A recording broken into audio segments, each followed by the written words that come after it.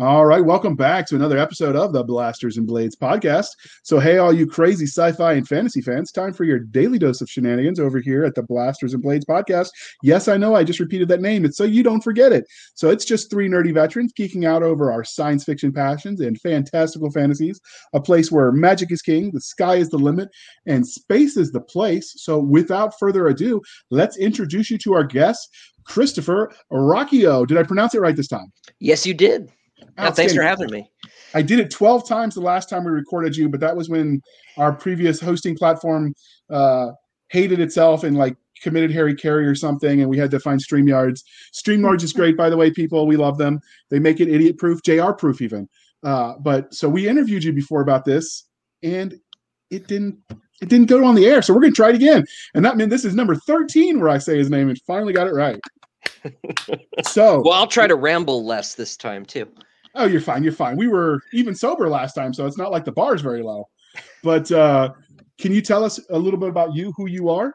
Yeah. So my name is Christopher Ruocchio. I'm the author of the Sun Eater science fantasy series from Daw Books, and I'm the junior editor at Baen Books, where I've worked with sci-fi fantasy writers like David Weber, Larry Correia, Lois Bujold for, 6 years now. I've been doing that. I started as an intern in college, and I've been just going straight on through. So it's a little bit. You finally talked him into paying you, though, I hope. Yes, yeah, after the first year. Okay, that's smart. So, yeah, it took a minute. But they finally, I graduated. I don't have to do the grocery store runs anymore. So, do you still have to get the coffee and sweep the floor, though? No, we got someone for that now. I moved up just one notch. Yeah. All right, so pretty soon they're going to let you make the fries. But it's a small company, so one notch is a big notch. Yeah, the downside, of course, is it's the only notch I'm going to get. So I'm at fries, but I'm never going to be a proper line cook. Oh, dang it. Maybe one day they'll let you wash the lettuce. And if you don't get the reference, people, you're probably too young, and we forgive you. But I was actually worked in a restaurant for 8 years, so I thought that's where we were going. Oh, no, Coming to America, the fake McDonald's. Yeah. Okay. Excellent movie. You should watch it. They're making a part 2, I guess. I don't know. It's out. They made it. They made it already. Yeah. It's already out. Okay, well, we're not a movie review show today. We might do sci-fi movies, but not that one. So now is the fun part. So we're going to ask Seska, how did you find Mr. Ruocchio? I met him when he was just the Baen intern, actually. It was at a LibertyCon, and he had just been announced as the Baen intern. And I looked at him and I went, so how does it feel? And he goes, it's a little intimidating because I have these people now coming trying to find me. And they all know who I am, and I don't know who they are. And like, you knew the names. You were very well versed in the literature you were going to be working with. But you physically could not tell the difference between like David Weber and John Ringo if we held up pictures. Yeah. And they're very different if anybody's ever seen them.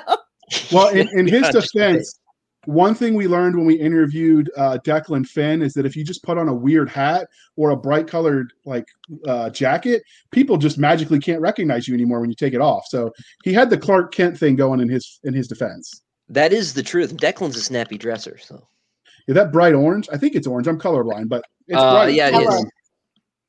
Or is it yellow? It's been a minute. It's a yellow blazer. He just told me, and I thought he said orange because I can't tell the difference. But I don't think Declan can either. Is he colorblind too? Wow. Okay, we're gonna have to get him on now that we can do fantasy. Speaking of, so I actually found Christopher through you last time, and then since then we nerd out all the time over books and philosophy and history, and Elvis even likes him, so that's a plus. So yeah, it just released today at the time of recording. Today is Thursday. Our episode where we interviewed author Aaron A.C. Haskins, and it came up about the Baen Free Library, but he's a new author for you, and he got a little bit confused. So I thought, since you work for them, you might take a minute and sort of clarify all of the perks that you do for your readers before we jump into talking about your books and you. Yeah, sure. Well, the Baen Free Library is something we've been doing since I think the 90s. We actually did ebooks before they were called ebooks.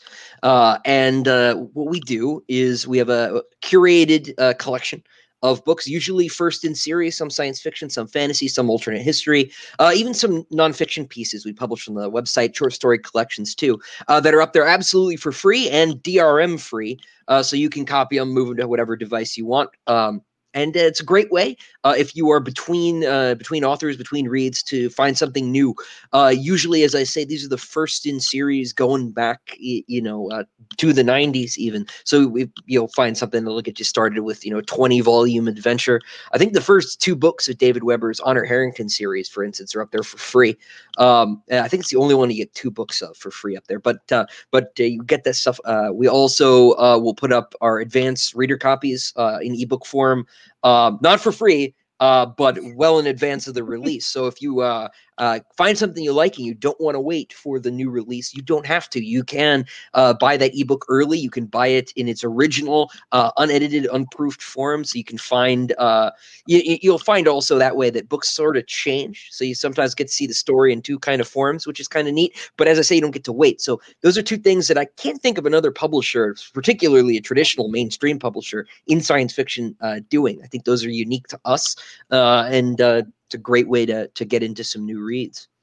Yeah, no, and they're actually a really good price point for what it is, because the advanced e-reader ebook copies tend to be about $15, which if you're buying that's less than a hardcover if you go into a Barnes and Noble or Amazon. So yeah, and if it's something you really like, right, if it's a Larry Correia title, David Weber title, everything we do put out goes up early, or almost everything, I should say, goes up early in e-arc form, so you can check that out well in advance, sometimes as much as like 8 months in advance. They're very, very outside. So it's kind of cool. All of your ebooks, right, are DRM free. So if I wanted to buy, say, We Shall Rise, which is going to be the new Black Tide Rising anthology, I could go in there and buy or if say I wanted to even buy Last Judgment by Ringo, and the one he did a couple months ago, I could go in and buy the ebook from you guys and get it in every format DRM free, right? Pretty much, yeah. There are like 8 or 9 formats, I think, that are up there. You got all their big ones, right? Yeah, and EPUB. You can even get an RTF if you want. For whatever reason, but they are up there, and yeah, no, they're DRM free. Readers are not criminals. We have always felt that way. We've never put DRM in our books. We never will, because, as I say, readers are not criminals in this way too. Just as with a print book, you could lend it to a friend. You can make a copy, and it's never hurt us to trust our readers, as shocking as that may seem to some people. So we feel pretty strongly about that. So for listeners who might not know what DRM is, can you give them the Reader's Digest version? Yeah, very briefly. It's a way of locking down the file so that you can't copy it or run it on parallel devices. It's a license, basically, so that it makes it harder to pirate or to duplicate or something like that. So you can't do the equivalent of Netflix password sharing, basically. But what it means for me as somebody who I've switched devices before, and I could get it in whatever format I need it in and re-download it to my new Nook, for example. Yeah. But the other thing also I love that you guys have done for readers who are, and I've seen the posts in different reading groups of, hey, what way works best for you, the author, where you get the most profit value? And you guys actually, though, if it's a digital book you buy through Baen, you give a nicer percentage. Yeah, well, whenever you sell an ebook, right, or whenever you sell a book, period, the merchant gets a cut, right? So Amazon gets their bit, or Barnes and Noble or whoever. If you buy ebooks directly from us, the merchant is the publisher, so there's not that extra split, and we forward the extra bit of that cut to the author instead, because we're still getting ours, Yeah. So if you do want to support any of our authors, and you are an ebook reader, right, the best way to do that is to buy straight from Baen.com. The file will work on your Kindle or your Nook just fine. It'll work exactly like you get it from Amazon. You just have to buy it through a different website. It's BAEN.com, and the writers will get a little bit more out of that.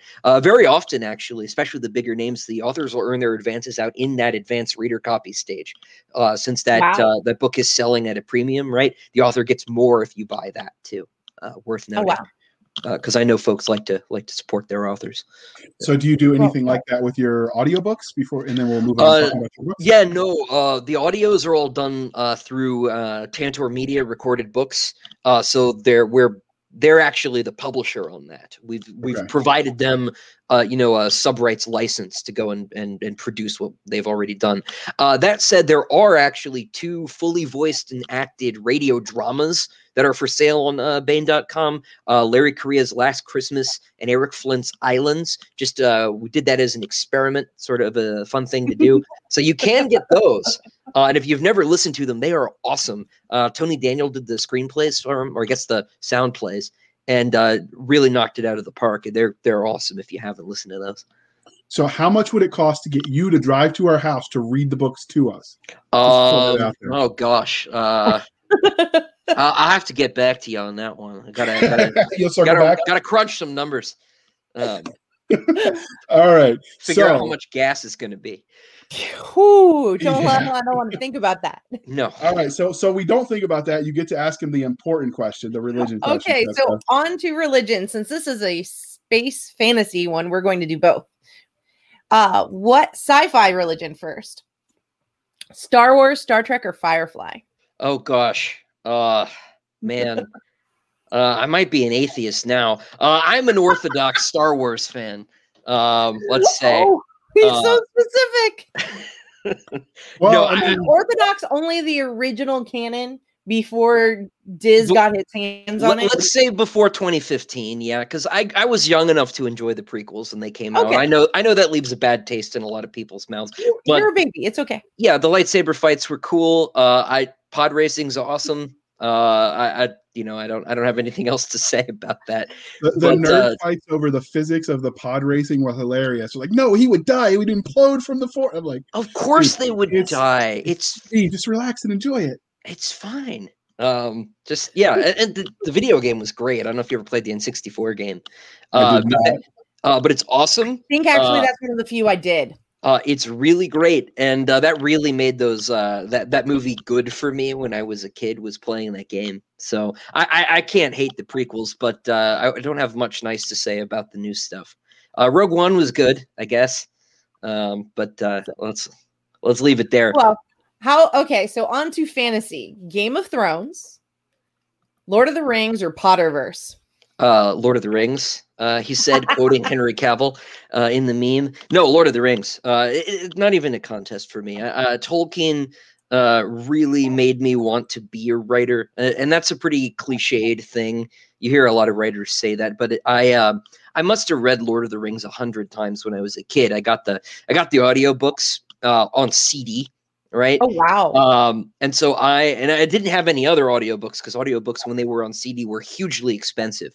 But I had read The Hobbit when I was like 4 and I couldn't quite crack Lord of the Rings. So they got me the audio. They figured that'd be easier. My parents being the they here. And I must have gotten through to the end and then put the first CD back in and just kept going. Though I really, when I say 100 times, I'm not exaggerating. As a parent, the nice thing is that is long enough. It's not like listening to Elsa over and over and over again. No, there was nothing was let go, but there were songs. So occasionally be like, what is this Tom Bombadil nonsense? But you're like, nothing. It'll be over soon. So I'm actually old enough. I remember when you could get book on tape, like actual like tape. I had a couple of those. You could check them out from the Cracker Barrel while you were traveling, and it'd be the Cracker Barrel sort of worked like a Blockbuster for books on tape, and you could pick it up at one when you're traveling and drop it off at the other and return it. Did they really? Yeah, oh man, I didn't know about that. That's awesome. Wow, you are so old, JR. I know. I'm dying of the baldness. It's unreal. The blight. I mean, my sons think that I fought the dinosaurs in the war. If that helps. Oh, like no, it was caveman. Those Neanderthals had to go. But, all right, so that's the important question, the religion question. Let's ask the next one, Doc. Okay, so what was your first love, sci-fi or fantasy? That's a tough one. Chronologically, science fiction, because I watched Star Wars first, but I still think of myself mostly as a fantasy fan. Because most of the hardcore reading that I did was fantasy. I was never like a big Asimov Clarke guy, right? So even the science fiction I was reading, I'm a huge Frank Herbert fan, and as my critics are quick to note. But so even the science fiction I was reading was very much more on the sort of fantastic end of things. But I spent so much time in Middle Earth, right, and in a couple other fantasy series, Earthsea for a bit, and of course I there was the right age for Harry Potter, but I've since sort of moved on, not from Middle Earth, but from some of the others, and so.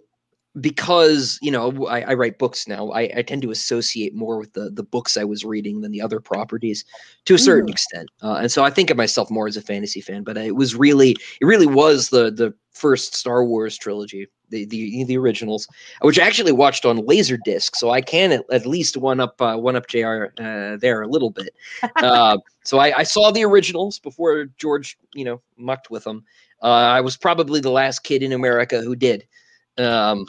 Which is why I say orthodox Star Wars fan, but that was really the beginning. So who shot first?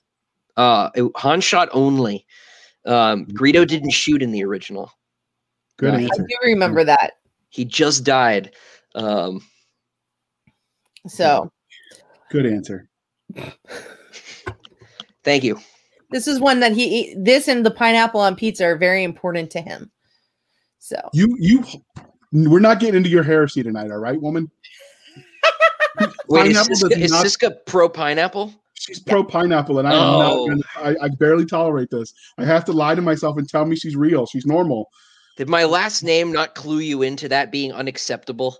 Oh my gosh! I can't believe you would betray me this way.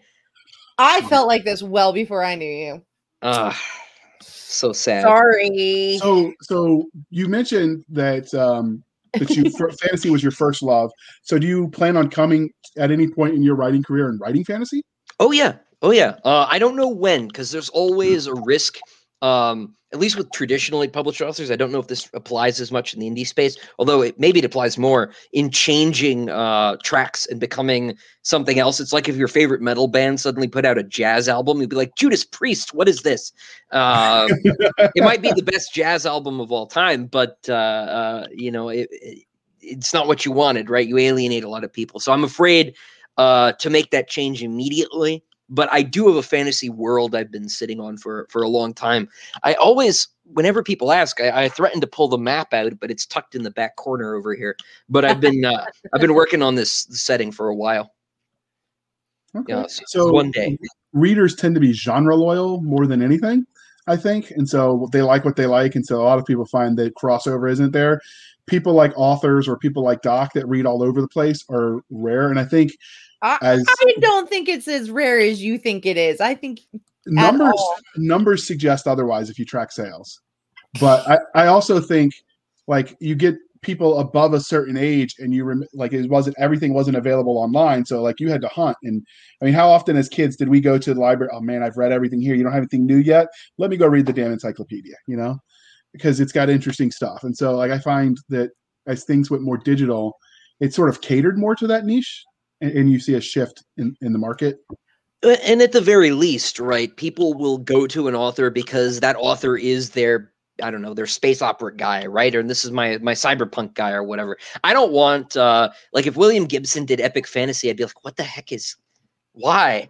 But there are some wonderful classic people like Jody or Casey Azell who they're genre fluid. They go across. Oh, of course. I'm not saying you shouldn't do it. I'm just saying I think there are a lot of readers who would be perplexed, right? I think the difference also for them is they started doing that early on in their writing.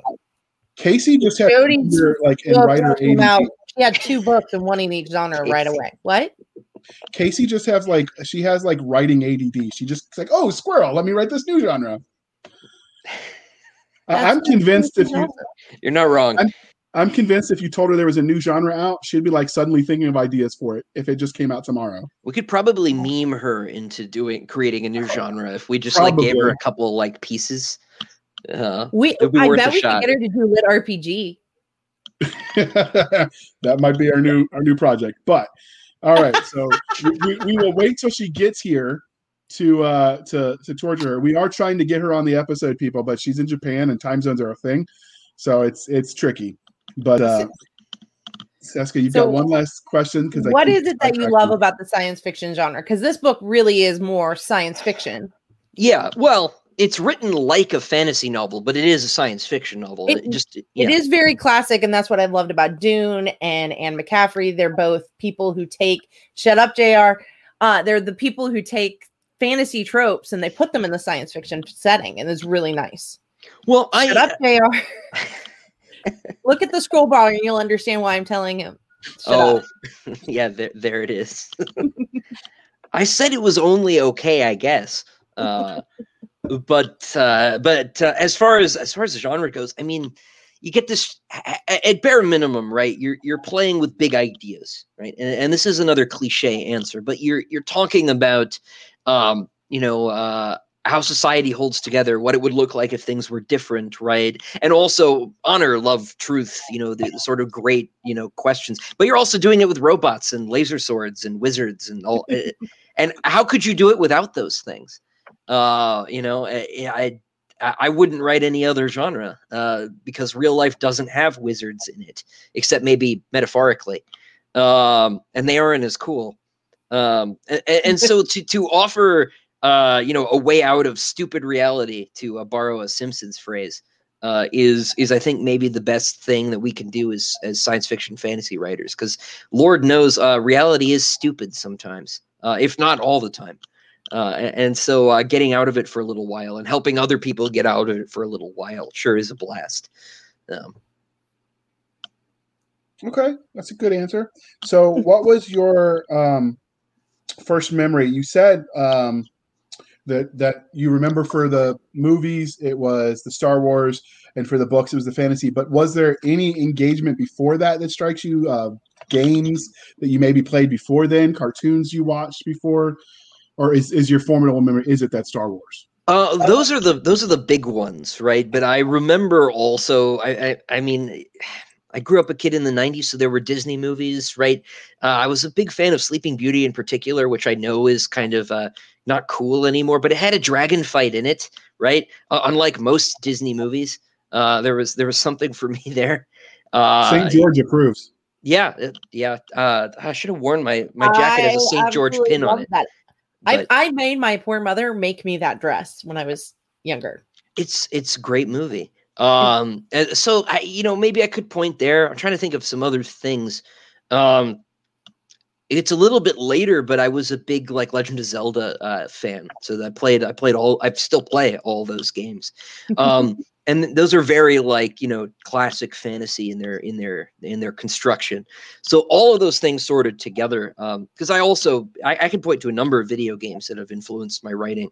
But those are later influences. So to go back, it'd really be those things. Okay. So were your parents big sci-fi fans? You think that, or their interest influenced you, or did you develop that independent? No, they are, but mostly films. My dad likes Star Wars a lot. My dad's also a big actual space science guy. So I think I've seen Apollo 13 as many times as I've seen Star Wars, right? I get updates on every SpaceX launch from my dad. I don't have to Google anything. He just messages it to me. I'm like, oh, cool, awesome. My son is going to think that I'm say this about me because I'm the person who I'm at work. It's the pandemic and he's at home and I'm at work and I'm like, you need to go put on YouTube Live. He needs to go watch this launch. It's cool stuff, It is. So I grew up with a lot of that because my dad's an engineer. But my mother was also really into 80s B fantasy movies. So I got wrong with that. No, oh gosh, no, they're the best. So I've seen every time I get a couple new friends, I force them to watch the Beastmaster, right? Because they need to be exposed to it. So obviously Conan, right? Highlander was a big one. My mother loves Highlander. So I got this love the show. So much fun. This weird mix of the really technical and actual spaceflight stuff from my dad and the Beastmaster. But it was none of it really literary. My parents read to me when I was a kid, Harry Potter and things, but I mostly read on my own and started reading probably things my teachers wouldn't have wanted me to. I read Lord of the Rings maybe in second grade. I read it really early, and teachers have a weird tendency to be like, oh, that's too advanced for you. And they shouldn't do that. It's better to let kids fail at reading than discourage them. But I fortunately didn't have that many teachers who said things like that to me. I can't imagine you would have listened to them. No, probably not. So how did your love of science fiction transition into you writing stories, novels? Actually really early too. We played make believe at recess, not being the sort of people who were really fit for, even in second grade, fit for football. And so while my friends started to age out of make believe, in fifth grade, in middle school, I just kind of kept writing because I've always been I was the last kid in America who was really bullied for being a nerd before being a nerd was cool. And I know there still are kids who are, right, but it was right as the culture was sort of making that transition to mainstreaming a lot of geek stuff. But I stayed and kept writing, at recess, and I never really stopped. I'd finish a story, right? My book was 5 pages long. I was in second grade, and I would throw it out, and third grade me would start again, make it to 20 pages because second grade me was an idiot. How dare he think that was any good? And I kept doing that until I finished something that was actually novel length in middle school. It's unreadable, but I finished it. And then I did that all the way through high school and into college. And then my last year of college, I started interning at Bain. But I was also querying agents because I didn't want to use my internship as a sort of nepotism, backdoor kind of thing. So I was querying agents traditionally, as I didn't know I was going to get hired either. And I didn't want, it also felt inappropriate to show my boss, I'm writing this book. You're not paying me. Can I, so I didn't do that. And then I ended up getting both a job and a separate publishing deal right after I graduated. And they were pretty close together, if I recall correctly. The same week, actually. I got the job on Monday, and then Thursday I sold the book. And so I've had this weird dual life ever since, where I've had a publisher, and then I've had my employer, and Bain has been very supportive of my publishing. They helped me get a lot of the authors who did blurbs for me on the back cover were because Bain helped me, my own publisher. We got a couple through them, but I think I got twice as many through my Bain friends as I did through my publisher at the time, which was just awesome. It's been great. Sort of ended up having sort of 2 author communities as that I've grown up in as a consequence. The book is really, really good, and it doesn't read like a first-time book. Well, thank you. And it's not, right? It's like a 30th time book. Yeah. So it is a fabulous one, and I do truly enjoy it. And it's actually really awesome to see that some of these authors like David Drake, they're fans of yours, like truly fans of your writing. And so that's my brute force segue into talking about. We've got one more question. You're jumping the gun a little bit. So I'm happy. Many authors let their own real life experiences influence the stories they tell. You got started writing so young that, I don't know how much life you have by the time you're 22, but you managed to get a book out there that people seem to like. So were there any specific formidable moments that shaped you as a storyteller? I can't really think of one, right? Because I do feel weird hanging out with writers like David Drake, right? I wasn't in Vietnam. I haven't been in the military. I haven't been to space. I haven't advised, any governments. I work with a lot of writers at Bain who have these incredible life experiences, and I don't stack up, right, in those departments. I am just a kid who read a lot and who likes writing. And so I really have just sort of kept doing the work, right? But I just an ordinary kid growing up in the 90s and the aughts. And, I went right into the industry. I literally, I was working in publishing before I graduated college, and I sold the book like 2 weeks after I got out. So some people have plenty of life by 22, but not me. I'm not Alexander the Great. No. Who is really? Who is? Nobody. No. Well, so you're fairly on in the series. So have you had any really neat things happen from a fan angle? Any cool fan art, a cosplay maybe? Nothing like that, but I have gotten, you get these cool letters, right?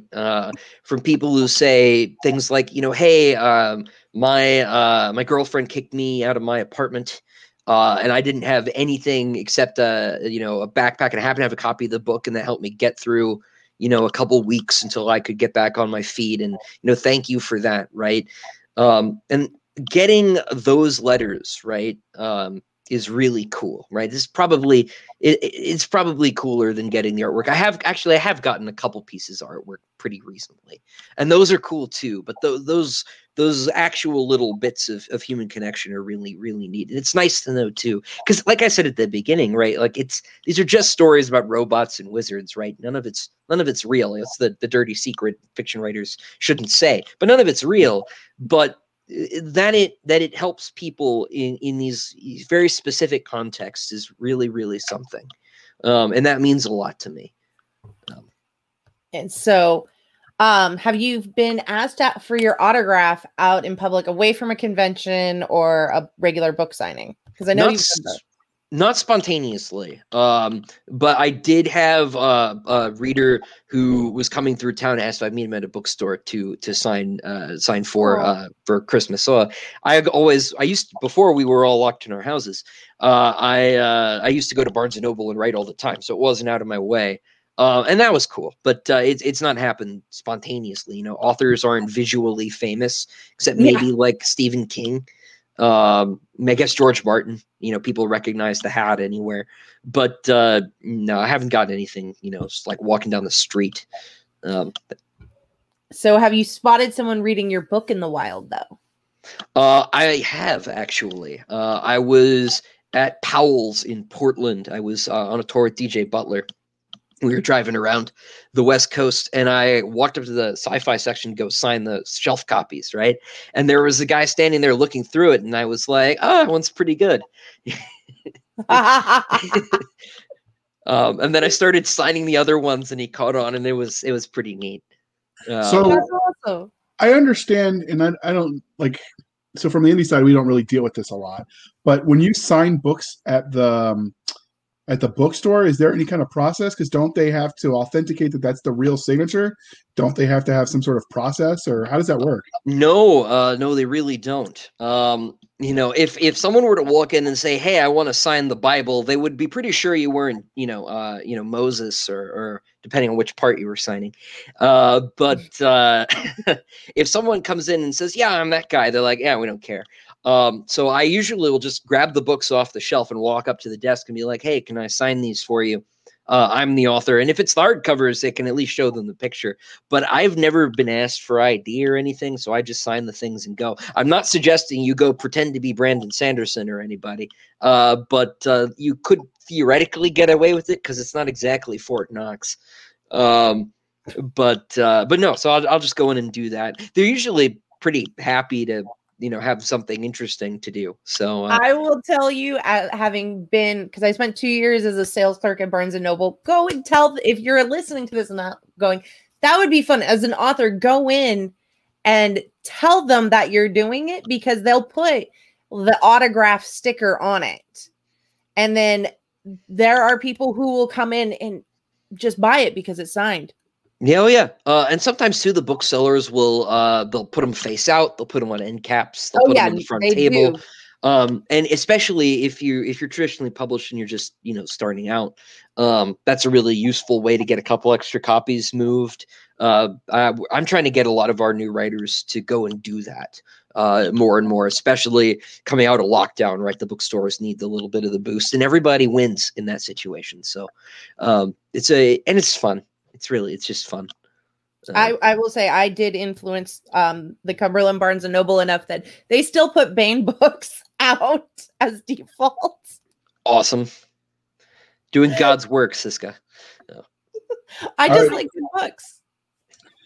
All right. So since she's distracted giggling and snorting, do you have any funny or weird interactions with fans since you started writing? Yeah, I got one. There was a lady from Germany, because my books are out in a couple languages, who messaged me and said the usual stuff. I really like your book, and then she said at the end, "I want to ask you a question, so that I know no one else will have asked, so that you remember me." And I was like, "Oh no!" And she asked if I was ticklish, and I'll be damned, but I haven't forgotten that exchange. Uh, That's hilarious. and that is Well a done, weird. Madam Fraulein. That is Well a done. Yeah, that is a weird question to get, transatlantically, uh, but it worked. I have not forgotten her. No, So did you answer? I did, but I'm not going to right now. Because you'll know I'll remember it later. When eventually we go and see each other at a con. Yeah, So, no, I'm not revealing my secrets. No. All right. There are ways to get you to talk. So this is the part of the interview, dear listener, where we talk about all the wonderful things Christopher Ruocchio has written. So we're going to ask you to give us the highlights of your writing career. Okay, yeah. So I've only done the one series so far. It's called The Sun Eater. It's a space opera, but it's written in the style of an epic fantasy, just in terms of the way the actual chapters are structured. The way the characters speak, that sort of thing. But it's set in the far, far future. We're talking like 20,000 years out. My main character is a nobleman, becomes a knight. His name is Hadrian, and he has written these books as a memoir. He wants to be a scholar, right, and to go out there and seek out strange new worlds and new civilizations. But he ends up stuck instead in the middle of a war between the human empire and an alien race called the Cielson. And because it is written as his memoir, he tells us on page 1 that he is the man who ended that war and destroyed all of the Cielson. This is him writing his tell-all story, because there are things that no one knows, right? Why and how, things like that. I like to say that it's sort of like Star Wars if Anakin becoming Darth Vader were his best possible option. The first book's called Empire of Silence. It came out in 2018. Howling Dark is book 2. Demon in White is number 3. And I just finished a couple weeks ago the first draft of Kingdoms of Death, which is the 4th one. There will be one more after that. So how did you come up with the idea for this? You told us, since obviously this is the only thing you've written, that makes asking what we're going to talk about really, really easy. But whereas it's psychedelics, a Ouija board, bad North Carolina barbecue, how did this story idea come to you? Boredom. I hated math class. Fair enough. Yeah. Who So doesn't? there are a couple real nerds out there who do. I'm the only one in my family who hated math class. Yeah, my grandfather loved it and got all up on my case for not being good at it. But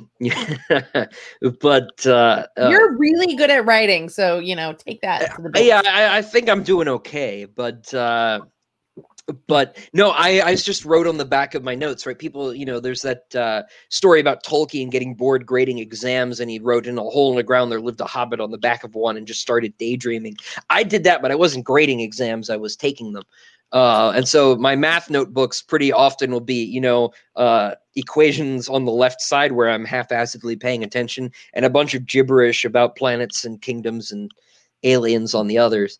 I don't know where those notebooks ended up. I assume my mother has them somewhere. But I did this sort of in pieces. I don't know when what I was writing became the Sun Eater books, because I started out writing literally like a Tolkien copy. Right, it was an epic fantasy, and then over the years, it's slowly turned into a science fiction story. Actually, because of some of those video game influences I mentioned, there's a JRPG called Tales of Symphonia, where the big twist midway through, because Japanese literature relies on a big tonal shift in the middle usually, and so you see in a lot of Japanese games, there's a big twist reveal moment midway through, and the reveal on this one was, you thought you were playing a fantasy game with elves, but you weren't, dummy. This is a science fiction story. And I realized, I don't actually have to do one or the other. And as I grew up, it transitioned into something that looks a lot more like a classic, sort of Dune, even John Carter, Jack Vance kind of far future. Mm-hmm. Well, not John Carter's not far future, but Vance is sort of. They used to call them planetary romances, not romance in the romantic sense, but in the romantic poetry, like 18th, 19th century sense. Big ideas, big adventure. but they don't call it that so much anymore. We say science fantasy. So it sort of turned into that over time. So did you ever get caught doodling instead of Oh, taking notes? sure. Yeah. In most of my classes, it wasn't an issue because my grades were fine. My math teachers weren't very happy, but the history teachers are like, "Well, let it slide this time since you did okay on that last exam." But yeah, every now and then it got me in trouble, but not that often. Well, it looks like it worked out for you in the end. So before we dig in, we like to talk about the cover. So while I ask you the question, I'm gonna let you answer, and then I'll pull the cover up so the viewers can see it. But did you get to pick the cover for this book, or did the publisher? It was a bit of both. Usually, in traditional publishing, the author doesn't get a say really at all. With Bane, that's the case. Toni Weisskopf picks the covers, she assigns the artists, and then we go from there. Very occasionally, we'll bring an author in for details. I know, like David Mattingly and David Weber worked real close getting the Manticore uniforms right for Honor Harrington. But for me, actually, I was really surprised. They asked me if I had any. Artists, rather, not authors, any artists that I wanted to work with. I gave them a list. I actually got, for the first book, I got the one I wanted, which was Sam Weber, who is no relation to David. Absolutely brilliant artist. He's done work for, he did the Dune folio edition. He did the Gene Wolfe New Sun folio editions. He's done some work for Neil Gaiman. Just really awesome artist. And we went back and forth a lot, talking about some ideas. At one point, the sales force intervened and decided we're putting a helmet on him. No, you don't get a say in it. But there was, they wanted people to just sort of see themselves in the figure on the cover. So they figured no face would do that, and the helmet's cool, so no objection from me. I mean, they did a nice job. But I got some input. It was originally a Gladiator Thracian helmet, which is the one with the big longitudinal crest, not like the Centurion one behind me. And I said, no, I don't do the crest because I don't like Thracian helmets. And they were like, oh, okay, fair enough. But there was a little bit of back and forth. But ultimately, the publisher was like, okay, it's time to stop, author. Shut up. We got to get this to press. So why don't you like Thracian helmets? I think I just don't think they look cool. I don't like the giant fin. Okay, fair enough. I like the horsehair crest, but the big metal fin looks silly to me. All right, fair enough. Well, since you didn't get to pick, we'll skip that question and we'll move to the important one. For the genre that you write in, and I know you're one of the heretics who don't think genre is a thing, but let's pretend for a second that you do think genre is a thing. He thinks genre is a thing. He doesn't think subgenre is the way Amazon does them to the little minutia is a thing. That's closer. But what's the question? So what do you think makes a good cover for the genre you write in? Oh man. That's a good one. I think the thing that makes a good cover generally, for a start, is that it should be kind of distinctive at a distance. This is especially true in traditional publishing. If you've got a whole bunch of covers lined up on the shelf and you're walking across the store, you want one that people can see, at 20 paces, right? And having the sort of monochrome, the one color like this, and it's not too cluttered, I think really works to my advantage, because a lot of science fiction covers don't look like these do, right? This looks more like a fantasy cover. And so I think it grabs a couple people who think it's going to be a fantasy book for a second until they see the two moons and the laser sword. And so I think it stands out a little bit on its own, but I do think the sort of color statement, and this is true for like any cover, right? I think I haven't read them, but like the V.E. Schwab books where they're all like bright white, you see those at like 100 paces. So you're like, what the hell is that? And you go look at it, and whether or not the cover is to your taste or not, once you pick up a book, the odds physically pick up a book, the odds that you're going to get it go up significantly. So I think that really helps. But as far as in science fiction particularly, my personal taste is anything that's not just another spaceship, right? Every science fiction cover is just a generic spaceship. We do a lot of those at Bane, and they work, right? Those they're people for whom that works. I did not want spaceships on these books because I wanted to do something different, and my publisher was fortunately open to that idea. Conventional wisdom says that Spaceship Ass sells books. Yeah, it does. But not all sci-fi is about space ships. Well, then you have the Space Marines, and they throw those on the cover. Well, in this case, Space Gladiator look, but yeah, it hasn't hurt me. But it has made its own sort of statement, which I think has been to my benefit. I haven't had anyone say they didn't like the covers. I think the cover is really great. Yeah. That I'd frame it and hang it in my room if it was my cover. I have the original actually. Oh, nice. It's in black and white. It did the color digitally, so I got this black acrylic painting down the hall. Unfortunately, I can't pull it up, but that's cool though. Yeah. So, give us the 30-second pitch about this book. Well, separate from the general series pitch, which we talked a little bit about, this one is sort of a classic coming of age, finding your place in the universe story. Hadrian does not want to be who his father wants him to be, so he leaves, and things do not go well for him. Right, and he ends up, very broad spoiler. He has to be a gladiator, right, and he falls into a bunch of weird misadventures, court intrigue. He runs afoul of some bureaucrats, right, and gets involved in a bunch of problems. And then there are the aliens thrown in there as well. So it's all him trying to figure out who he's supposed to be and determining whether or not there is a bigger destiny for him. Whether or not there is something I leave to the reader to find out. Although, of course, there are more books, so that should give you a clue. So is this Hadrian in all three? No, these are different characters. Okay. It's the Emperor on Demon in White, and who it is on Howling Dark, I won't say. Bit of a surprise when you get there. We're working on the cover for the next one now, and it's finally going to have one of the aliens on it, which I'm very excited about. That's cool. So I'll have that soon, I hope. A lot of people think that this is a very Dune-esque universe. Did you do it on purpose? Was it accidental? Oh no, it was on purpose. No, how could it not be, right? Like I said, I've always been a big Dune fan. It's another one I read, not quite as much as Lord of the Rings, but I read a lot. And so I love the world, right? I love the big galactic empire. I like the warring houses, the feudalism. I like the sword fights, right? And so I took a couple basic world building cues in setting this up.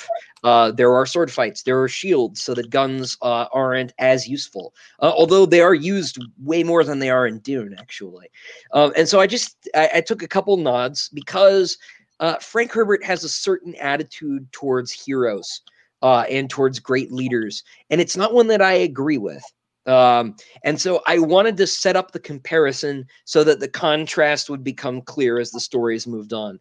Okay, so how does he feel about heroes? Frank does not like them, right? And this is something that's kind of actually hard to get from the first Dune book because it's mostly in the little epigraphs to start the chapters. But Paul is not the good guy, right, in Dune. So now how do you feel about the movie with this? Because I think the original movie with Patrick Stewart in it, you don't see that. But I think in the miniseries with Sci-Fi, you see where he really punishes Paul. It comes through a little bit better. I like the miniseries. The production's a little janky, but it's a little bit more true to the text. Although I gotta be honest, I don't hate the David Lynch version, but I just like David Lynch so much. So what do you think of the new version? They're still working on it, right? I'm pretty optimistic. It's in post. They did some reshoots. It's coming out. It has Jason Momoa's abs in it, so it can't be too bad, right? Yeah, although I don't know. That's the one casting choice I'm not sure about. Duncan Idaho, Jason Momoa has like the acting range of a teaspoon. He's got like the one character he plays. It's a cool character, but it's also not Duncan. I guess it is Duncan, but it's not hate, right? It's not the Dune Messiah Duncan. So if they keep going, I'm very skeptical. Well, hopefully he will surprise us. Yeah, I'm looking forward to be proved wrong. I'm not going to clutch my scruples. But and I don't like it. It's not like I hate Aquaman or Stargate Atlantis, but Stargate is awesome. Speaking of, damn right, he did a good job in Game of Thrones. So, did you like the follow-on books that Herbert's son has done? They're not my favorite. I like the prequel ones, the Butlerian Jihad, all right. I think if they weren't Dune, I would like them even better. I'm not as keen on the sequels, but I don't want to speak too ill of Brian and Kevin. Which do you think influenced you more, the literary works or the media works? From Dune, or just in general? Oh, from Dune, yeah. the books, definitely. Definitely the books, because there's this sort of philosophical through line about the problems of leadership and heroism is something that you don't see as clear, particularly in the Lynch film, like you said, but it becomes really, really clear in the later books as you start to deal with Leto and Paul's Golden Path, that sort of thing. Mm-hmm. And I just never found it persuasive because I don't think that you can get away from those great heroes, right? I think that and from leadership, I just don't think that everything could just be flat, right? That people could just exist. I think structures get imposed whether we like them or not, and you have to sort of accept that as sort of a feature of the landscape. So if Frank Herbert was asserting that heroes are bad, I want to be saying with these books, if I'm saying anything on a philosophical level, okay, Frank, I hear you, heroes are bad, but what if we need them anyway? Can they still be, good despite that? And that's what I want to try and answer with the story. I definitely agree with you. I think in some level we need heroes. We need the example and the idealism. Well, you see this with the reaction to Dune, right? Like, especially, I think a lot of people drop off reading Dune Messiah and Children of Dune because it starts to take Paul apart. And in the first book, you never see him do anything that bad. He's fighting against these, terrifyingly awful people that, killed his father and destroyed his, his home, basically. And he's driving them off of a world with the help of the natives, right? Like everything about Paul's actions in the first book's pretty much coded heroically, right? He doesn't even want power, right? He's afraid of seizing everything because he's become this terrible monster. But then we get to the second book and we still haven't seen him do anything that bad.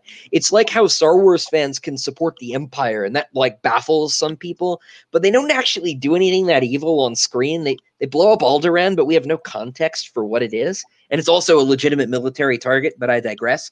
So let's bring this back to your book. Do you show, when your opening makes it almost sound like Hadrian. I love that name, by the way. Did he build a wall? He should build a wall. But, okay, well, you should get on that. But it makes it sound like he's committed some sort of mass genocide almost with the way you did your intro. So do you actually show him being bad? Because like in Han, for instance, if we go to the Star Wars example, they tell us what a roguey is, but then you see him do nothing roguish, right? Like he's not doing anything bad. So you set up the premise that Hadrian is not really the big bad, but the guy that did the big bad thing that had to get done. So do you actually show that in action, or is that something that happens in the background and you allude to it? Oh, no, it's happening. I haven't gotten to that part yet. Like I say, he tells you on page 1 he does this thing, right? So it's not a spoiler. I haven't gotten to the actual writing of that part yet. Now, there's like I said as well, right? There's some disjunction between what everybody says about him and what happened, right? That doesn't mean I'm going to blink necessarily on some of these things. He's done some pretty awful things already. But a lot of his reputation, or not a lot of his reputation, but some of his reputation is exaggerated. Some of it is hearsay. Some of it is rumor. Some of those rumors he starts himself, right? And so he becomes this sort of weird, shadow by the throne as the series progresses, and people don't know what to do with him, right? Including himself sometimes. And he puts together the classic crew of like misfits and cast-offs and dropouts and stuff. Mm-hmm. People the Empire doesn't approve of, and they're the sort of, and they're the dangerous guys, right? And so he has this sort of cloud over him as the series progresses. But no, he definitely does some things that he's not happy about, and he sees a lot of things that are also awful because the aliens aren't exactly angels, So you have the armor that we showed briefly has very much a gladiatorial feel to it, and you've hinted that you actually said outright that he was a gladiator for a bit. So do you have shades of Spartacus in there? Because I notice you're a history lover as well, where the gladiators revolt, or no, not so much Spartacus. There are some Colosseum scenes in a couple of the books that are styled after how the Roman contest went. Gladiators, of course, weren't weren't slaves themselves. They were professionally trained athletes. They were very expensive to maintain. That's not to say there weren't slaves who fought in the Colosseum, but they were usually, pitted against gladiators and show contests, right? Same as they'd go out to fight animals, because what the Romans were doing with the Colosseum was not just putting on a show and not just sporting, right? Because when gladiators fought, it was actually, it was a real contest. They didn't die as often as people think, and people were, trading, stats and bets and things and figuring out, Marcus is totally going to win because, he's been doing good lately. You look at the numbers, Stephanus. But they were also showing off that they were masters of the universe, right? So there's a lot of that angle too. We're going to bring in all these weird monsters, and we're going to bring in some captured Persians, and we're going to kill them to prove a point, right? About how Romans are in charge. And there's very much that sort of aspect of the arena in particularly in the first book, but not so much the Spartacus slave revolt. Okay. All right, Seska, the next one is yours. What is it that makes your series really stand out and is special? I mean, yes, we understand the Doom and stuff, but there's more to it than just Doom, right? Oh, yeah, of course. I could talk about my influences all day, but the thing I think that makes it really special, and I don't want to pat myself on the back or anything, but it's all written in first person, right? So everything, and that's not unique by any means, but that means we get to spend. It's not common either, though. It's not, but we get to spend a lot of time with Hadrian himself, right? And so he's writing this at the end of his 1,000-year life, right? He's lived a really, really long time. Nobles in the empire lived for centuries, right? And so he is reflecting with all of his experience on himself at various stages in his life. So when he does something stupid because he's a kid, he says, "Yeah, this was stupid, but I was a kid." And you don't see a lot of that done in the genre, and certainly not on this scale, right? These are not small books. No. So we spend a lot of time with him. We spend a lot of time with the people he's with, and that attention to person is something that I've tried really, really hard to focus on, to spend time with. That's not to say, of course, there aren't cool battles. I think I write a mean sword fight. Weird aliens. I like also one of my projects with the series is each book they're all science fantasy novels, but they've all got kind of a different flavor to them. You would call them subgenres. But the first one has got the sort of sword and sandal, Roman gladiatorial vibe to it. The second one's more cyberpunky. Yeah. Mm-hmm. So what subgenre do you think it fits into, or would we go book by book for you? Yeah, I would go book by book, right? The second one is kind of more cyberpunk. It's also a little more gothic, right? Like not in the sense of goth music. It looks more gothic on the cover, even. Yeah, but it has kind of that Ghost in the Shell. I'm a big fan. To it. Yeah. But it goes more in that direction. You've got the like big spooky place that they're in, the sense of isolation you get from a gothic novel. And then the third one is more like political thriller. And it's also more of an adventure novel. The fourth one's got some dystopia in it. And it's because we're looking at different parts of the universe. This is partially why I don't really think of these things as genres. I think of them as sets of tropes. Because they're not different stories. The story structure is not different. So what tropes do you think you really hit on, either in a unique way or just really well? I think I'm doing the like cyborg stuff differently than a lot of people are. I am very strongly of the opinion that if you start changing the way that your body is oriented or designed, that it's going to change who you are, right? It's one of the things I like about Spider-Man 2 is how plugging 4 arms into his back makes Otto Octavius a different person. Because you see this actually with rats. If you give them access to implants that let them control machines, it changes how they solve problems. And if you take those away, they can't do it anymore. If they've got a way to like open a jar with like a robot hand or something. And you see this too with people who get brain injuries, right? It changes who they are in certain ways. And so cyborging yourself isn't necessarily cool. It is in certain contexts tantamount to suicide. And so I've got characters who deal with that in different ways, and they'll change bodies, and that changes who they are, right? There's still some parts that are continuous between incarnations, right? But they become different people. And I haven't seen a lot of people doing that, but the science seems to suggest that be the case. So the sci-fi community, I've noticed there's a strong love for the transhumanism movement, and it's very popular. But like you, I do question how that will change us fundamentally. I mean, if you just look at any pivotal piece of technology in history and how it's. I have a friend who recently, this past summer, went through prophylactic mastectomies, and it was interesting because she had implants put in afterwards, but just the entire psychology about how she deals with her chest really changed. And and she was okay. She was comfortable with it. It was a choice she chose to make, and it changed her in things that she wasn't expecting. Yeah, I hope she's all right. No, she's great. It was she just has a really bad family history of this. So her doctor and it was a couple year process, right? That she went through to make this decision, and I was with her throughout all of it. It's so, I mean.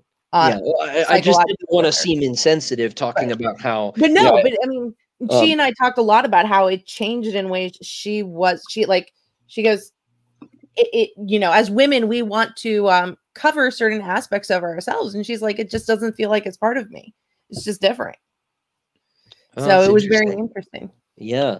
And that's not even something that's changing, like actually changing her perceptions, like her senses, right? Or changing her neurochemistry. She had implants put in afterwards, and just how and at each stage, because there's a stage point where you have to do some healing before you can go to the next stage. Sure. Just how we talked about it a lot in between. It was really interesting, and it definitely what you said you can see, right, how something more severe would like radically alter who a person is. Yeah. And a lot of people are just like, I'll plug myself into a battleship and I'll be the same person. Like, it's not how it's going to work.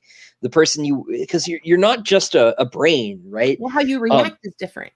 Yeah. Well, you have these different tools plugged in, but you only really think the way you do because you have a body that interacts with the world. When they tried to design AI in the back half of the 20th century, they had a lot of problems because the AI couldn't figure out. They thought, like, if we just give them a camera, right, they can see, on this desk here, there's a microphone and some pens and a notepad, but they couldn't figure out objectness, right? Because they didn't have tools for interacting with the world. And so our consciousness, we don't perceive objects so much neurologically. We perceive the way we interact with objects. And if you don't have a body, right, or you have a body that interacts with objects differently, it fundamentally alters your method of interacting with the environment. And that can have consequences for your personality and for your sense of self in the first place. And so looking at stuff like that with these characters, now Hadrian doesn't cyborg himself, but with other characters, right? Because Hadrian is very skeptical of transhumanism. The whole empire is. It's one of the things that sets them apart from the other cultures in the galaxy. Is something that I'm really proud of the work I've done with that. I think it's really fun. So you mentioned that your novels were rather long. So on a scale of Brandon Sanderson to Encyclopedia Britannica, where do your stories range for length? They're actually sub-Brandon, but they are they're about 240,000 words on the small end to 300,000 on the large end. Okay. For a reader, authors always send out this scale. I know. Yeah, I know. So what does that mean page-wise? And I actually have your book, but it is not in this room. So you said how long? We'll say 250,000. It's about 250 words a page. So I'll get the calculator because I don't do the math. Yeah, either. here. Let me do it this way. Pages? Yeah, about 1,000 maybe, but they're, let's say, between Order of the Phoenix and A Game of Thrones, the first book. Yeah, somewhere in that range. You made me do the math today, Seska, and I am not happy with you. Yes, I win. So, all right. Well, now, wow, an hour in, but we're going to start talking more in depth about the story. So, you told us a little bit about Hadrian and his experience coming from privilege to nothing and then rising back up from the ashes like a phoenix. So, that's what he did, but not necessarily who he is. So, what can you tell us about Hadrian, the character? Well, starting out, Hadrian is a big old nerd. He really wants to get out into the galaxy. He is the son of this really tough provincial nobleman who's trying really hard to expand their family's virtues, get them, their own planet, and move out from under the heel of this other house. And Hadrian doesn't want anything to do with that. He doesn't want to be the person who, squeezes his peasants to death to get what he needs. And so he's trying really hard to get out of there. Doesn't really fit in with his family or with the whole culture, really. And he knows there are these cool aliens, and he can't figure out why there hasn't been peace made, right? As so many naive young people do. Can't work out why the adults haven't fixed everything. And so he tries to go out there and fix it. And Lord, he runs into every problem in the book.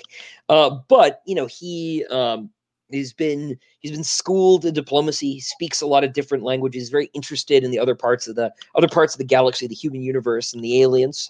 And it's one of the things that really sets him apart with the other people he runs into is he actually can speak the aliens' language. He bothered to learn it in school.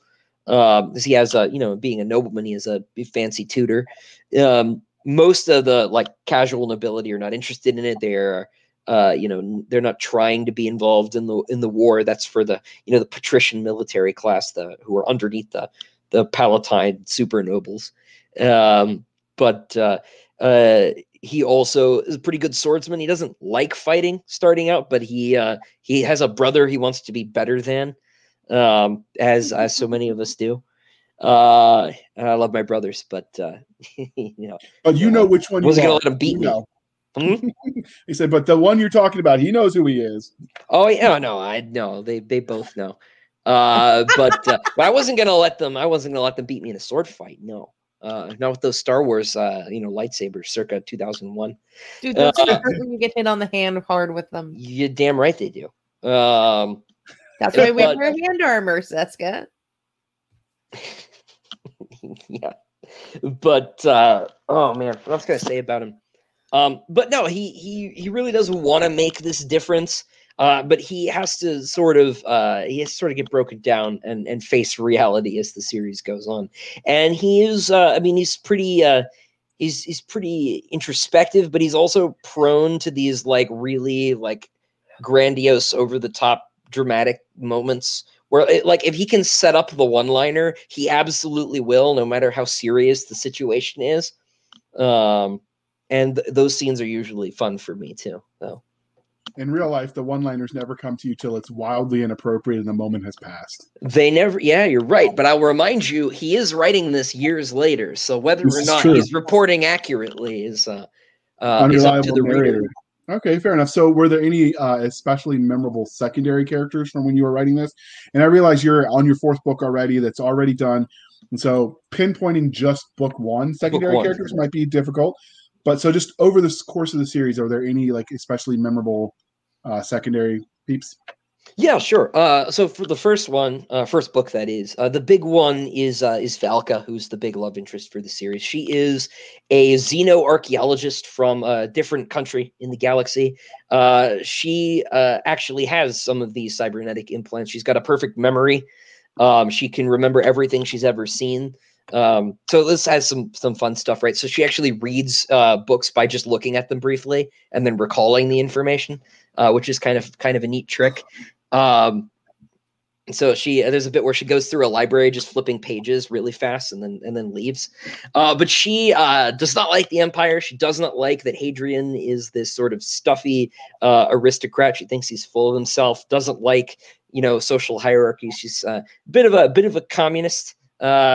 Not exactly, but she's got a lot of those sorts of critiques of the Empire. So she and Hadrian do not get along at first, and they sort of talk around each other, and those are really fun conversations as they sort of break their worldviews against each other, and both of them figure out what they're wrong about, because no one is right all the time. I don't want my characters to be preaching at their readers. I want them to both be wrong. I want them to be characters who have these complex ideas about things, and to not be perfect. And so they don't agree on anything, and it's that was real fun to do. Yeah, and she's all up on the great alien mystery, right? There's an ancient civilization that she's been investigating for a long time. Hadrian doesn't know that there is supposed to be an ancient civilization because the Empire has been covering that up. And so she teaches him some things, but he also proves that maybe, hey, noblemen aren't that bad. Maybe the Empire's got some points. Maybe sometimes the aliens are bad news, right? And so that's a really fun relationship that sort of grows over the course of the books. And he's got a whole bunch of gladiators that he drags with him when he finally pulls himself out of the pit again. And they're really fun. I've gone to a boxing gym, or I went to a boxing gym before the world closed for years. So they've got a lot of that same sort of presence that you get from people you hang out with at boxing gyms and stuff. Kind of rough guys. And Hadrian's the sort of out of place weirdo in the group, right? And so that dynamic's fun too. They sort of learn, maybe he's not that useless. Not too bad with the sword, right? So speaking of the sword, you live by the sword, die by the sword. Does your series have any bad guys that you can tell us about, or is the universe itself a bad guy? The universe itself isn't evil, but there is evil in it. The big one, right, obviously, are these aliens, right? The Cielsen are a species of purely carnivorous, 8-foot tall humanoids that live in these migratory asteroid ship clusters that travel between the stars. They will fall on a planet, and they will spend years sieging it and harvesting whatever they can or whoever they can. And they've been hassling the Empire now for about 300 years by the time the story starts. And you can see where this might be a problem. And so they've got this warrior culture, right? They don't think like we do. They are aliens. They can't, for instance, understand the idea of reciprocity or trade. They just take things. So there's some weird alien cultural psychological breakdowns that happen. It's one of the things Hadrian has to learn to deal with. Their leader doesn't really show up for a little bit. Is this sort of he's sort of like the anti-Hadrian in a way. He is as grandiose as Hadrian himself, and they have this cool sort of mutual respect antagonistic relationship as the series goes on. And he's been it has been really fun to write. Its name is Siriani. And then there are some human villains as well. Without giving a name, there is because it's kind of a spoiler. There is a king of this secret planet.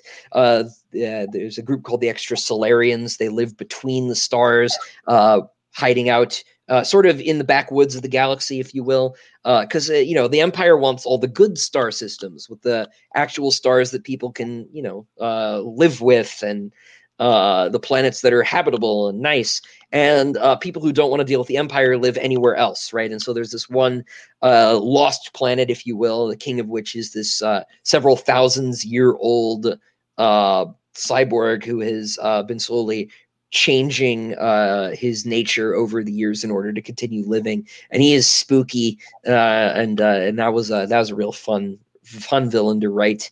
And there, of course, there's your every, your average bureaucrat does not like Hadrian and his weird way of doing things. And there's some, intrigue at court. People don't trust him. People want him gone because he's too popular. He's too interesting. He's causing too much trouble, right? So sort of got villains from all sides, really. I do like the villain that sounds like Space Locust. That sounds the coolest. So the speaking of characters, so you've put Hadrian through a lot of bad stuff, you as the author and the creator of this world. So if he met you in a back alley, because we like to ask our authors, what do you think he would do to you? I would be dead. I mean, you've taken some boxing moves, guys, so maybe you could last a few rounds. Maybe if it were early Hadrian, book 1 Hadrian, I could maybe a few seconds, maybe a minute or two tops. But quarantine's really done a number on my condition. But by book 4, no, I'm dead. Especially after book 4, he would not like me. So that's a little bit of a teaser. All right. Oh my goodness. Well, you've already answered describing the universe, so we're going to move on. And 33 is you. So it's a series. We've talked about that. Will there be more from these characters? You said book 5, but do you think you might do some like novellas, some freestanding ones? Yeah, well, I already have. I did a short. It's technically a novel. It's like 55,000 words, but I did a short novel called The Lesser Devil. That's about Hadrian's little brother Crispin, who's been sort of forgotten about, left at home, left to deal with his own problems. I wrote it over like a week, a couple of years ago, before book 2 came out. Actually, I put it out not too long ago, and I just wanted to do something lighter, sort of an action story.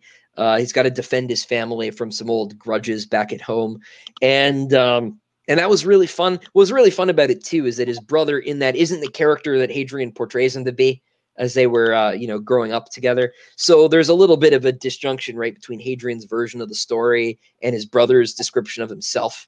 And I want to play with that sort of thing, right? Because you see that a lot in like real histories, right? You got one biography that's like, oh, the Spanish were evil, and then you read the next one, and you're like, oh, maybe they weren't that bad, and like, oh, this was written by the English. I see, they don't like the Spaniards. That makes sense, and so I want to play with that sort of perspective in history when writing these different books. So I'm doing a story now that's written by a historian about a bit from book 1, and it does not match book 1 at all, right? So I like to play with things like that.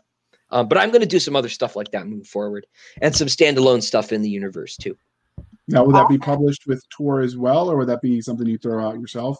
With DAW, and it depends. DAW. Yeah, with it depends on the length. If it's a full length novel, I'll traditionally publish it. But if it's shorter, because traditional publishing won't really take anything under 80,000 words, just because that's not what their market is really interested in. The shorter stuff I've been indie publishing. Okay, that's neat. Yeah. So you're going to be hybrid, and that works. So we've talked some about the universe, but do you have any consistent rules of technology? Or, I mean, it's a sci-fi book, but you say you have some fantasy. So is there any magic in it? Like, well, I don't know if I want to call it magic necessarily. Or just not well-explained science. There is some stuff that Chuck Gannon and David Weber would give me hell for. Let's say they would not. But no, I try not to break too many laws of physics. If I'm gonna break something like faster than light travel, right, I'm going to come up with something that sounds relatively plausible, right? That I use a kind of warp drive, which I know you saw the news, they're making some progress on, right, which is very exciting. So it's not like, we'll just punch it, Chewie, we're gonna get to the next planet in 10 minutes. None of that. As useful as that is for film pacing, but no, the thing I'm maybe most proud of, right, is I fixed the lightsaber. I've got because I love lightsabers, they're cool, but I'm not holding a 5,000 degree bar of plasma in my hand, right? I'm certainly not holding a laser beam and waving a flashlight around, cutting my own arms off. So I've come up with this and this is totally speculative, right? But I've come up with this sort of fake metal that uses most matter is 3 quark, like a proton's 3 quarks, a neutron's 3 quarks. There are exotic forms of matter that are 4 and 5 quark particles. They tend not to last very long. So I just imagined one that's 5 quark that makes a sort of weird liquid metal. This way I can use something that works like a lightsaber that I can retract and do fun tricks with, and it won't burn my hand off. But rather than focus on the mechanics of how it works, right? I kind of hand wave that stuff. I'm more interested in how you'd use it and how that changes the sword fighting techniques, right? And so the sword fighting techniques the sword fighting scenes are more interested in how, if you had a sword that could cut in any direction with no force, how would that change sword fighting, right? And those scenes I'm really proud of. But I also, even though I'm using FTL, it still takes years and decades to get across the galaxy. So people are freezing themselves. So characters are aging past each other. And some characters have longer lifespans than others because of their social class and things like that. So there's some weirdness to how time works for various characters that's been interesting to play with as well.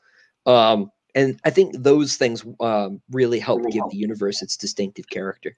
So do you have more than one alien? What? I was going to ask you mentioned that people have different lifespans. Do you explain that away? Is it medical nanites? Is it access to better medicine? It's a bit of a lot of things. In the case of they're broadly speaking, the Empire has 3 classes. There are your plebeians, which is you and I, just normal humans. The patricians are plebeians who've been uplifted. They've undergone some of its medical nanite surgeries, and other less sophisticated procedures to extend their lifespans. They might live to 200, maybe 250, 300. And then the palatines, the sort of super nobles that I was talking about, may live as long as 1,000 years, and they are very, very carefully gene tailored from conception to be able to do this. They're so complicated genetically that if they are not carefully monitored all the way up till birth, they'll have serious defects, right? The fallout of this is that if you are a nobleman, you want to have a kid, you have to have imperial permission, because the emperor controls all the gene keys. And that's how the empire holds itself together, despite there being, decades of travel across the empire, right?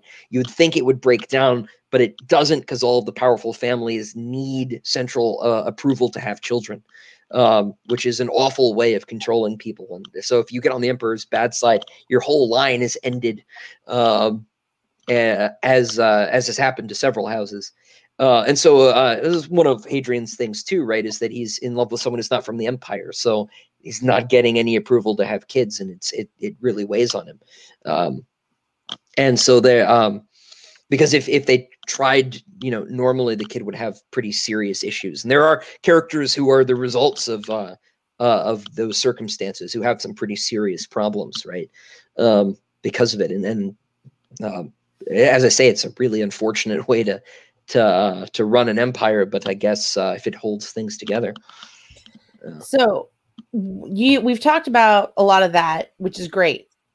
And did you say whether or not we have more than one alien creature? There are a few alien races. The Sealson are the big one. There are a couple others that show up. The Sealson are the only aliens in the history of humankind, this future history, that have ever been technologically sophisticated on our level. The rest are behind us. Usually they haven't even discovered space flight yet. So there's one in book 1 called the Umand, who are, as far as we can tell, maybe not even intelligent. They have some sort of weird way of communicating. That's almost like they sort of think with sound, so they can like sync up and communicate with each other, but they have not built any sophisticated civilization. There is an ancient civilization that is gone, they're referred to only as the Quiet, and I won't say much about them because there's nothing I can really say without spoiling things, except that they existed at some point. And there's another species turns up in book 3 called the Urktani, who are sort of bird-like. They can fly. They were kind of a medieval culture that got uplifted and is sort of working in the imperial legions. as auxiliaries, basically the way the Romans would bring in non-Roman peoples and have them fight for them. And if they, did their time, they could become citizens. So you kind of got the whole gamut here. The Cielsen look kind of humanoid, but they don't think like us. The Yurktani don't look human, but we can get along. And the Umand, who the heck knows? So how did you go about creating these guys? Was it whole cloth? Bad sushi? It's closer to bad sushi. You get like one idea, right? Like, oh, what if I have one that's got like, 3 legs and no arms and sort of makes noise? I don't know. What do you do with that? And then you sort of grow from there. I knew I wanted ones that could fly because that would be cool. And so I worked on growing the Yurktani out of, I just wanted bird people. Having soldiers who could fly without jetpacks seems like a cool thing. Let's do it. Got enough jetpacks in science fiction. So, you start with a seed, right? And you work from there. I'm not one of those people who really, really obsessively world builds for like 30 years and then writes one book. I did a lot of that when I was growing up, in school and things. And now I'll just make up stuff when I need it. Because I got stuff to do, and it made me feel better when Lois Bujold says that's how she does it. She just doesn't change things after it's out, and I'm like, oh, phew, okay, I'm in good company. Timeline never did. He never went back and relooked at things, apparently, or at least that's what I have been told by people who know more than I do. Yeah, I wouldn't know either. That's new to me, but a lot of writers or people who want to be writers get stuck just spinning their wheels thinking, how does the coinage work in, imaginary England? And like, it's probably not going to be relevant. If it is, write it down, but like, don't start with coinage unless, you're going to do a book about it in some way. So. Okay. So, was there anything, clearly we've been at this for a little bit, so we're winding this show down. Was there anything about the Empire of Silence or the Sun Eaters series that we didn't ask you that you want to tell us before we move on? I guess the only thing I should mention is that if you want to start the series somewhere, Empire of Silence is probably the best place to do it. You can get that short novel I mentioned, The Lesser Devil, for I think $3 on Amazon. If you want to start out there, get a sense of my writing, get a sense of the world. That's a good way to do it. And I'm also going to be putting out my first short story ebook sort of bundle here. If not by the end of March, certainly in April. I'm going to call it Tales of the Sun Eater. It's 6 reprints that have been in different anthologies I've done for Bane, and one all-new story that I really need to finish. I have been dragging my feet since I finished book 4. Book hangovers are bad for readers, but they're about 10 times worse when you're writing the damn things. So as soon as I get that done, that'll be out. You can check me out on Amazon. You can check me out too on YouTube at Sun Eater Books. I do a live stream at least once a month talking to readers, and I put out videos about writing, about publishing, how things work. And, I did a workshop a couple days ago about outlining, because I'm a big believer in outline. So if you're trying to be a writer, I try to do some writing advice online, and I hope to see you guys there. So was there any other forms of media? So you've mentioned that you have your Dawes publisher, your ebook, paperback, hardback, in the works, and obviously they've got audiobooks because I've seen them. But are there any other forms of media coming out? Graphic novels, RPG I games? could see this being a great RPG. I would love that, but not just yet. I do know some folks in comics though, so fingers crossed. Oh, that would be cool. Okay, yeah. So that's good to know. And so if you want to know about the comics that are coming out, hopefully RPGs, you can pester him. But first, he's going to tell us how you can find him. So, Christopher Ruocchio, how can they find you? The best one these days is the YouTube channel. I got off Twitter for my sanity and my soul. But I am on Facebook at The Ruocchio, TheRuocchio. I do not have an easy to spell last name. I should have maybe used a pen name. My wife keeps telling me, but you can find me on Facebook there. You can check me out at SollanEmpire.com, SOLLAN Empire.com. Check me out there. I got a newsletter And you can send me emails there as well. There's not a letter I haven't answered yet. So, all right. And you can find us on our website, anchor.fm/blasters tack and tack blade. Blasters, tack, and tack blades, anchor.fm. We've got our Twitters at twitter.com/SF_fantasy_show, Sierra Foxtrot _fantasy_show. We have an email, blastersandbladespodcast@gmail.com, and sometimes we even remember to check it. We do have our Facebook group, is facebook.com/Blasters and Blades podcast. There is a YouTube channel, and if you're watching this video, you found us. Unfortunately, until we get 100 subscribers, we just have a gobbledygook, like somebody took the alphabet soup, spilled it on a piece of paper, said, hey, that's your YouTube link. So if you want to make that easy for you to remember, you can hit the like, subscribe, and follow button over there on the YouTubes, on the interwebs, as the kids are saying these days. And Seska, it is now time for you to bring it home. Oh, wait. And you could support the show if you want to help us keep the lights on as our Buy Me a Coffee /author J.R. Handley and Put in the Comments podcast. And all of that will go to the overhead and keep us bringing you these interesting conversations. And now for real this time, Seska. Well, thank you for spending your time with us. For Nick Garber, who was busy doing something like watching, what was it, Justice League, I think he said he was watching, the 4-hour thing. So, on behalf of our absentee buddy, Nick, J.R. Handley, my friend Chris, as well as myself, thank you for coming, spending time with us. We'll be back next week, same time, including our cheesy jokes, crazy one-liners, and nerd culture. And, of course, our love of all things that go boom. All right. Goodbye.